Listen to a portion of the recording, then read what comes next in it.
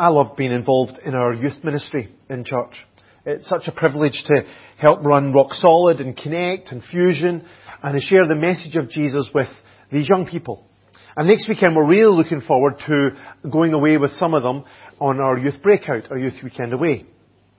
Now we're only going up to Avoca Manor, which is the journey will take about 45 minutes or so. But still nearly every year on that journey I get asked the same question. Maybe you could even guess what that is. Are we there yet? Absolutely. It's such a stupid question, isn't it? Are we there yet? Because obviously if we were there, then we would have stopped driving and we'd all be getting out of the car. The fact that we're still driving makes that question really pointless and unnecessary. But it isn't just young people who ask strange questions. In our passage this morning, Jesus asked a question that at first reading sounds ridiculous and unnecessary. And then to make matters worse, he followed this up with a command that at first reading seemed reckless, dangerous.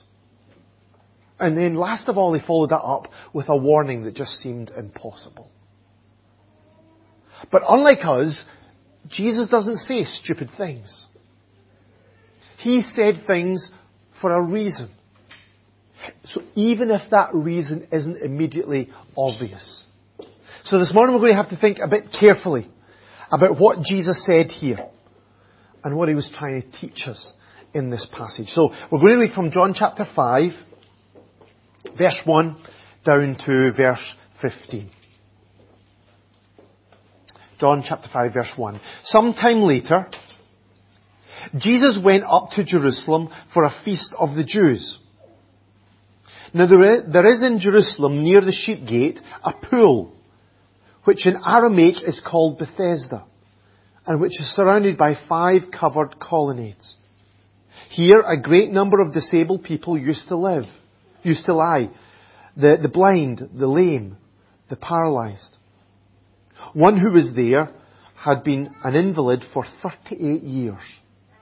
When Jesus saw him lying there and learned that he had been in this condition for a long time, he asked him, "Do you want to get well?" "Sir," the invalid replied, "I have no one to help me into the pool when the water is stirred. While I'm trying to get in, someone else goes down ahead of me." Then Jesus said to him, "Get up, pick up your mat, and walk." At once the man was cured. He picked up his mat and walked. The day on which this took place was a Sabbath. And so the Jews said to the man who had been healed, "It's a Sabbath. The law forbids you to carry your mat." But he replied, "The man who had made me well said to me, 'Pick up your mat and walk.'" So they asked him, "Who is this fellow who told you to pick it up and walk?" The man who was healed had no idea who it was, for Jesus had slipped away into the crowd that was there. Later Jesus found him in the temple and said to him, "See, you are well again. Stop sinning, or something worse may happen to you." The man went away and told the Jews that it was Jesus who had made him well. For years, people used to use this passage to criticize the accuracy of the Bible. That's because outside of John's Gospel, there was no evidence to back up John's claim that there is in Jerusalem near the sheep gate a pool, which in Aramaic is called Bethesda and is surrounded by 5 covered colonnades. Nobody could find this pool in Jerusalem. So they said, obviously, that said that the Gospel of John wasn't actually written by John. But instead it was written much later by someone else who didn't have a first-hand knowledge of Jerusalem. But then at the end of the 19th century, archaeologists discovered the remains of this pool, complete with steps into it and the covered colonnades on the other side.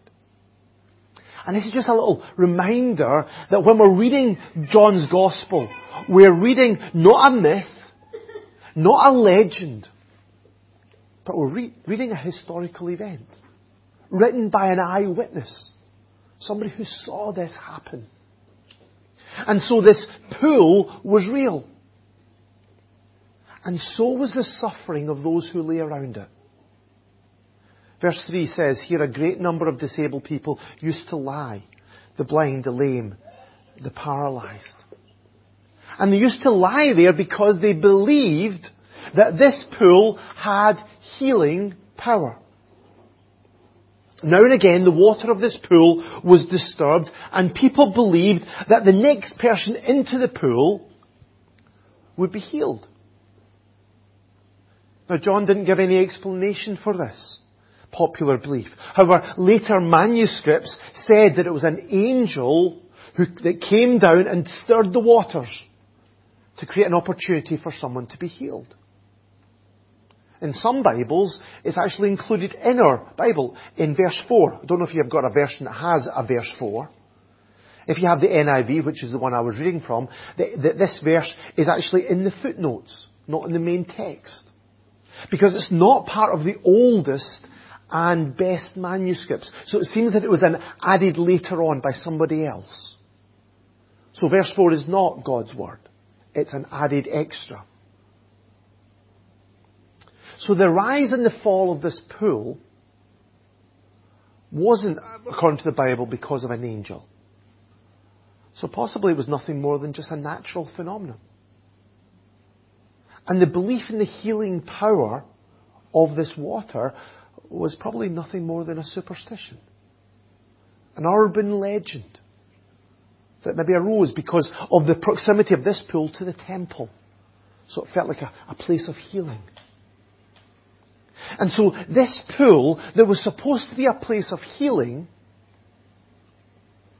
was actually a place of suffering. Because it was surrounded by all of these people, disabled and desperate people, hoping to win the race into the water in the vain hope of being healed. And so I think all of that makes Jesus' question really strange. Jesus came to this place of suffering, surrounded by people who were all desperately watching the water for a chance of healing, watching it to get started so they could jump in first. And he went up to that man who'd been suffering some kind of disability for 38 years. And he asked him, do you want to get well? Doesn't make sense, does it? Well, of course he wants to get well, you would say. He's been suffering for 38 years. And he's lying at that pool because everybody goes there for a chance to get well, to get healed. Seems like such a stupid question to ask. Maybe even an offensive question to ask. So why did Jesus ask it? Well, some people suggest that it's because some people don't want to get well. They want to hold on to their problems. Maybe because they get something out of it. Maybe it's attention, or sympathy, or support. Some people have suggested that people who were in this man's situation would be able to beg and would be able to get a good living from begging instead of having to work for a living. Maybe it's because some people get used to their problems. Healing changes their lives, and some people don't want that change. And so maybe Jesus didn't just barge up and heal this man. Instead, he respectfully asked him if he wanted to be healed before he did anything. And certainly in the Gospels we do see Jesus respectfully asking people to accept his offer and invitation rather than just forcing himself upon them.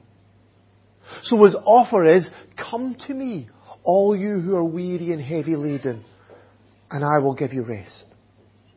Jesus invites us to allow him to work to transform our lives. rather than just barging in by force.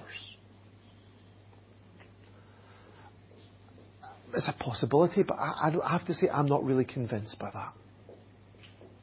I think there's another reason for Jesus' question here. And I think we can see that from how this man answered this question.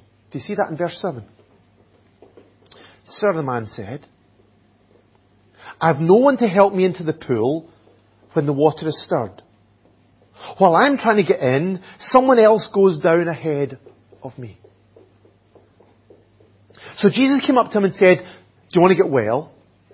And the man did not answer, yes, of course I do. I'd love to be healed, Jesus. Please heal me now. He didn't. Instead, this man still is focused in getting himself into the pool.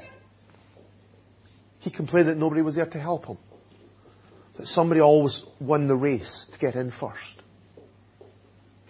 This man did not express the same faith that we saw in the royal official who came to Jesus that we read last week. Remember when he came and desperately asked Jesus to come with him to heal his son?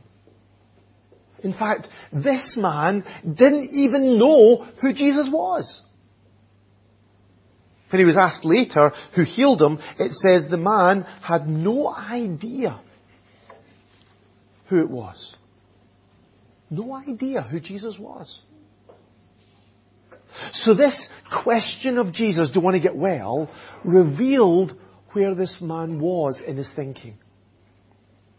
This man was still stuck in his superstitious belief that the answer to his problem, was in getting himself into that pool. That's what he thought would fix him. He was in a hopeless situation of thinking that he needed to save himself. But he was unable to do so. But Jesus has the power to do what this man could never do. So Jesus said to him, get up, pick up your mat, and walk. And instantly, the power of Jesus healed this man. There was nothing special about this man compared to all of the other people who were lying there by the pool. This man didn't pray for healing. This man didn't earn the healing or deserve the healing. He didn't even express faith in Jesus to receive it. This was simply a free gift given to him by the Son of God. His body was made whole. His strength was returned. And as proof of it, he picked up his mat and he walked. What this man with his superstitious beliefs and his self-efforts could not accomplish for 38 years, Jesus performed in an instant. It's another amazing demonstration of the power of God to give life. This is what Jesus said later on in this chapter, in verse 21 of chapter 5. Just as the Father raises the dead and gives them life, even so the Son gives life to whom He is pleased to give it. Jesus has the amazing power over sickness. He can do it. He has the power to give life to whoever He's pleased to give it to. But as we saw last week, seeing the power of Jesus to heal broken bodies is not the end of this passage. Physical healing is not the destination here. Jesus was wanting to do something far more than just heal this man's body. So verse 9 says the day on which this took place was the Sabbath. The last day of the week, Saturday. What we call Saturday. According to the fourth of the 10 commandments, the people of Israel were not to work on that day. But instead they had to keep it as a holy day for the Lord. A day of rest and a day for God. And the Jewish scribes, they'd taken this command, and from it they'd listed 39 tasks that you couldn't perform on that day. 39 different things that were against the law according to their idea. And carrying any kind of burden was one of them. So when Jesus told this man to get up, pick up your mat and walk, he was actually telling this man to go against the tradition of his religion. He was actually telling this man to break the rules. Now initially that seemed a really reckless thing to do, an unwise thing to do. Because it got this man into trouble. See, in verse 10, the Jews challenged him. It's a Sabbath. The law forbids you to carry your mat. Under pressure, this man kind of he explained that it was the man who healed him, who told him to do it. But then they asked, who is this fellow who told you to pick it up and walk? Did you notice what they're focusing on here? What are those people, what do these Jews care about? What are they focused on? What are they concerned about? They don't really seem interested in the fact that this man's life has been transformed. After 38 years of suffering, this man is miraculously healed. And all they cared about was that he was breaking the law, their rules, by carrying a mat. Their religion cared more about its rules than about its people. It enslaved people in regulations, but it gave no power to transform their lives. This is what Jesus said about the Pharisees in Matthew chapter 23. Jesus said the Pharisees tie up heavy loads and put them on men's shoulders, but they themselves are not willing to lift a finger to move them. They just put all of these rules and regulations and demands on them and then just stand back and watch them just be crushed by them. And that's what man-made religion always does. Like the superstition of the pool of Bethesda. It promises healing. It promises wholeness. And yet it's just always out of reach. Day after day after day, people search, desperately coming, hoping for a miracle. But it never comes. They end up like this man, in disappointment and despair. This is a picture of religion. A religion that's all around us today. But Jesus did not come to fit in with the traditions of the scribes and the Pharisees. Jesus did not come to fit into the religious hypocrisy of the Jewish faith at that time. Jesus said in Mark chapter 2, the Son of Man is Lord even of the Sabbath. As the Son of God, He claimed the authority to declare a new way to God. He didn't need to submit to their ideas. He didn't need to submit to their traditions. He could stand above all of them and declare the truth. Now that didn't mean that Jesus came to abolish the whole of the law from the Old Testament. He didn't come to rip up all of the books of the Old Testament and say, well, that's a load of rubbish, you don't need it anymore. Remember in the Sermon on the Mount, Jesus said this, I have not come to abolish them, but to fulfill them. Jesus did not come to get rid of the Old Testament. Instead, He came to complete what the Old Testament declared. To accomplish what it had previewed. To fulfill what it had promised. And so it seems that Jesus deliberately was stirring up this controversy so that people could see the emptiness of a law-based religion. And in desperation, they could turn to Him to do what they could never do for themselves. So they could see that just this tradition and law and rules was just useless and empty and just a burden on people. so that in desperation they would cry out to the Lord to save them. This is what Paul said was going on, what the Old Testament was for. In Galatians chapter 3, he says, the law was put in charge to lead us to Christ, that we may be justified by faith. That's the purpose of the law. The purpose of the Old Testament is to point us to Jesus so that we can become right with Him through faith in Him. And so healing physically was not the end result or the destination for Jesus with this man. Jesus didn't just leave this man after healing him. Now initially, verse 13, Jesus had slipped away into the crowd that was there. Presumably, this was because his purpose in being there was not to heal everybody that was lying there around the pool. Despite what some people claim, Jesus did not come to miraculously abolish all suffering on earth at this time. It's clear from this passage. His first coming is only a foretaste of His healing power. Like a preview, like a trailer. It points forward to the fact that there is so much more to come. The ultimate end of sickness and suffering only happens at the second coming.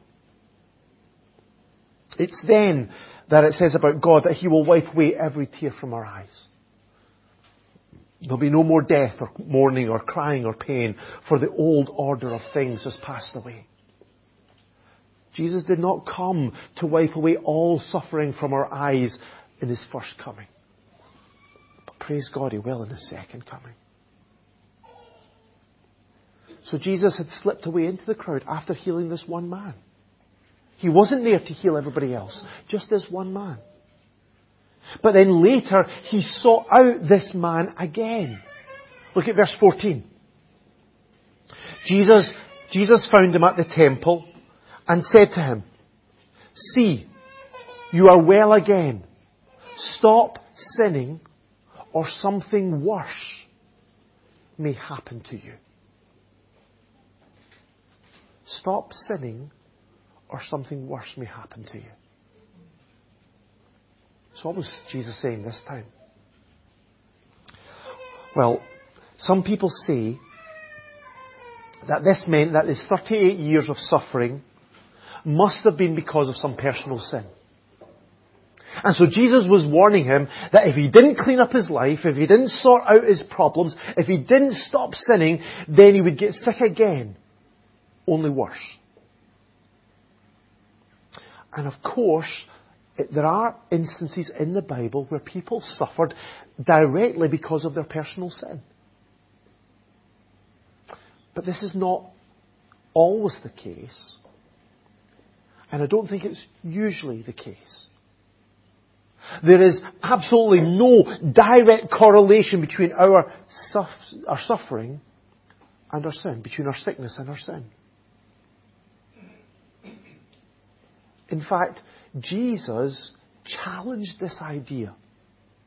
This wrong belief that saw sick people as people who were suffering the consequences of their personal sin. He challenged the idea that when people saw people suffering, then in some way they must have deserved it.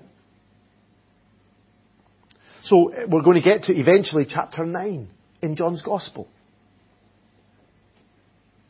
Jesus and His disciples come along and they see a blind man who's been blind from birth. And they ask Jesus if this man sinned or his parents sinned to cause him to be born blind. Jesus replied, "Neither this man nor his parents sinned.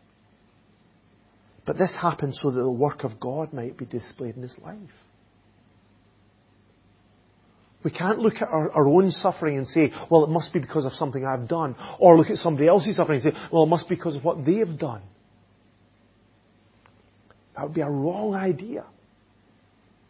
In fact, the oldest book of the Bible, which most people think is the book of Job. And the whole point of the book of Job, from what I can see, is to challenge that idea. that if people are suffering, then it must be because they've done something wrong to deserve it.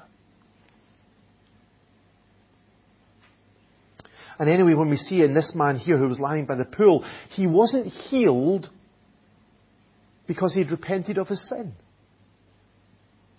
Or because he'd put his faith in Jesus to receive forgiveness for his sins. This man had just expressed his despair of being healed. And Jesus miraculously intervened and healed him. So what did Jesus mean by saying, stop sinning or something worse may happen to you? What is that something worse? Well, if we read on in this chapter, which we'll get to in a few weeks' time, Jesus went on to speak about something far worse. Far worse than 38 years of disability. He spoke of a day when he will call everyone to come out of their graves.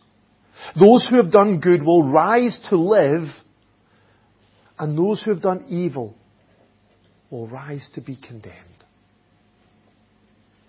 I believe this is the something worse that Jesus was warning him of. The ultimate consequences of our sin is not another illness. Instead, it's to stand guilty before a holy God and be condemned to hell forever. So that's the reason why Jesus told him to stop sinning. Because if he didn't, he was heading to a lost eternity. But of course, if you think about it for a minute, the problem is that this man couldn't. He couldn't stop sinning. He couldn't save himself from that coming condemnation because nobody can stop sinning. Can they? I could ask for a show of hands for anybody who's stopped sinning. I hope nobody would put their hand up. Anybody who's married certainly wouldn't, because their wife would be giving them a dig, or their husband giving them a dig. Romans chapter 3 verse 12 says there's no one who does good. Not even one.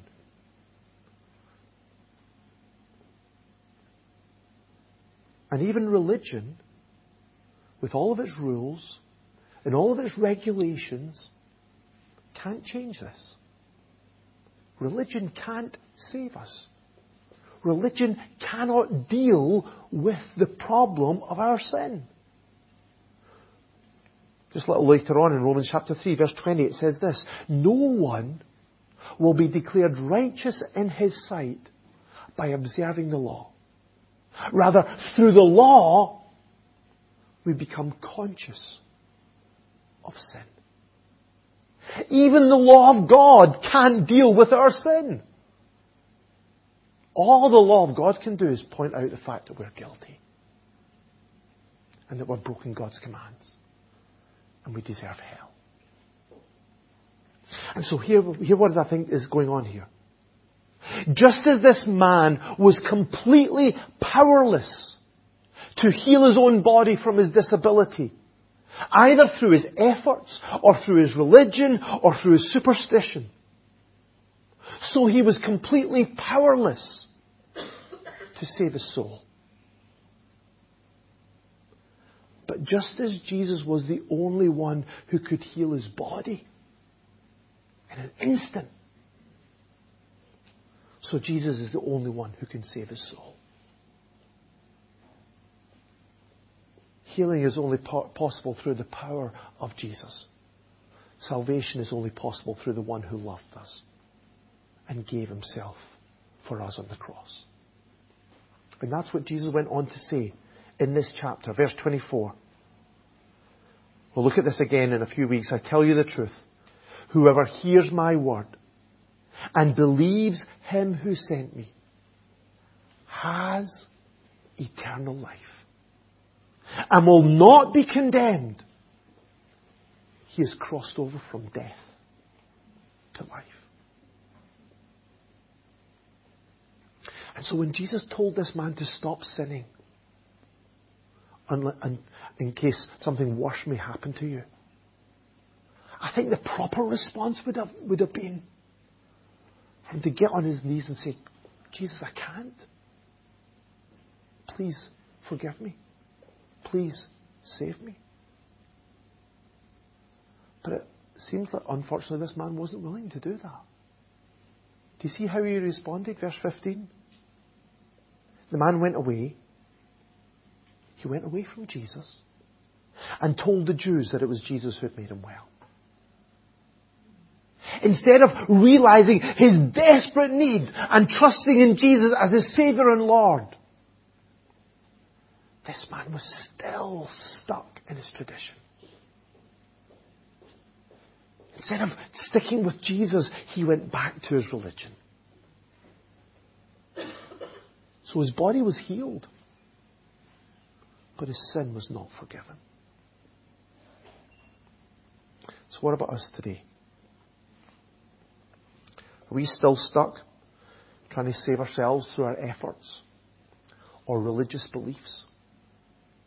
Are we still stuck trying to clean up our lives, sort out our problems with our strength or our superstitions? Or have we realized that Jesus has the power to do what we could never do for ourselves?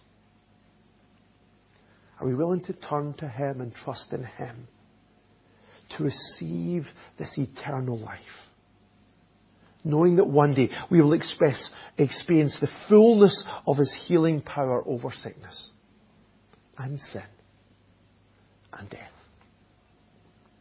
Today, do you want to get well? Do you want to let Jesus cleanse you, make you whole, bring you into that relationship with God, and know that he is with us forevermore?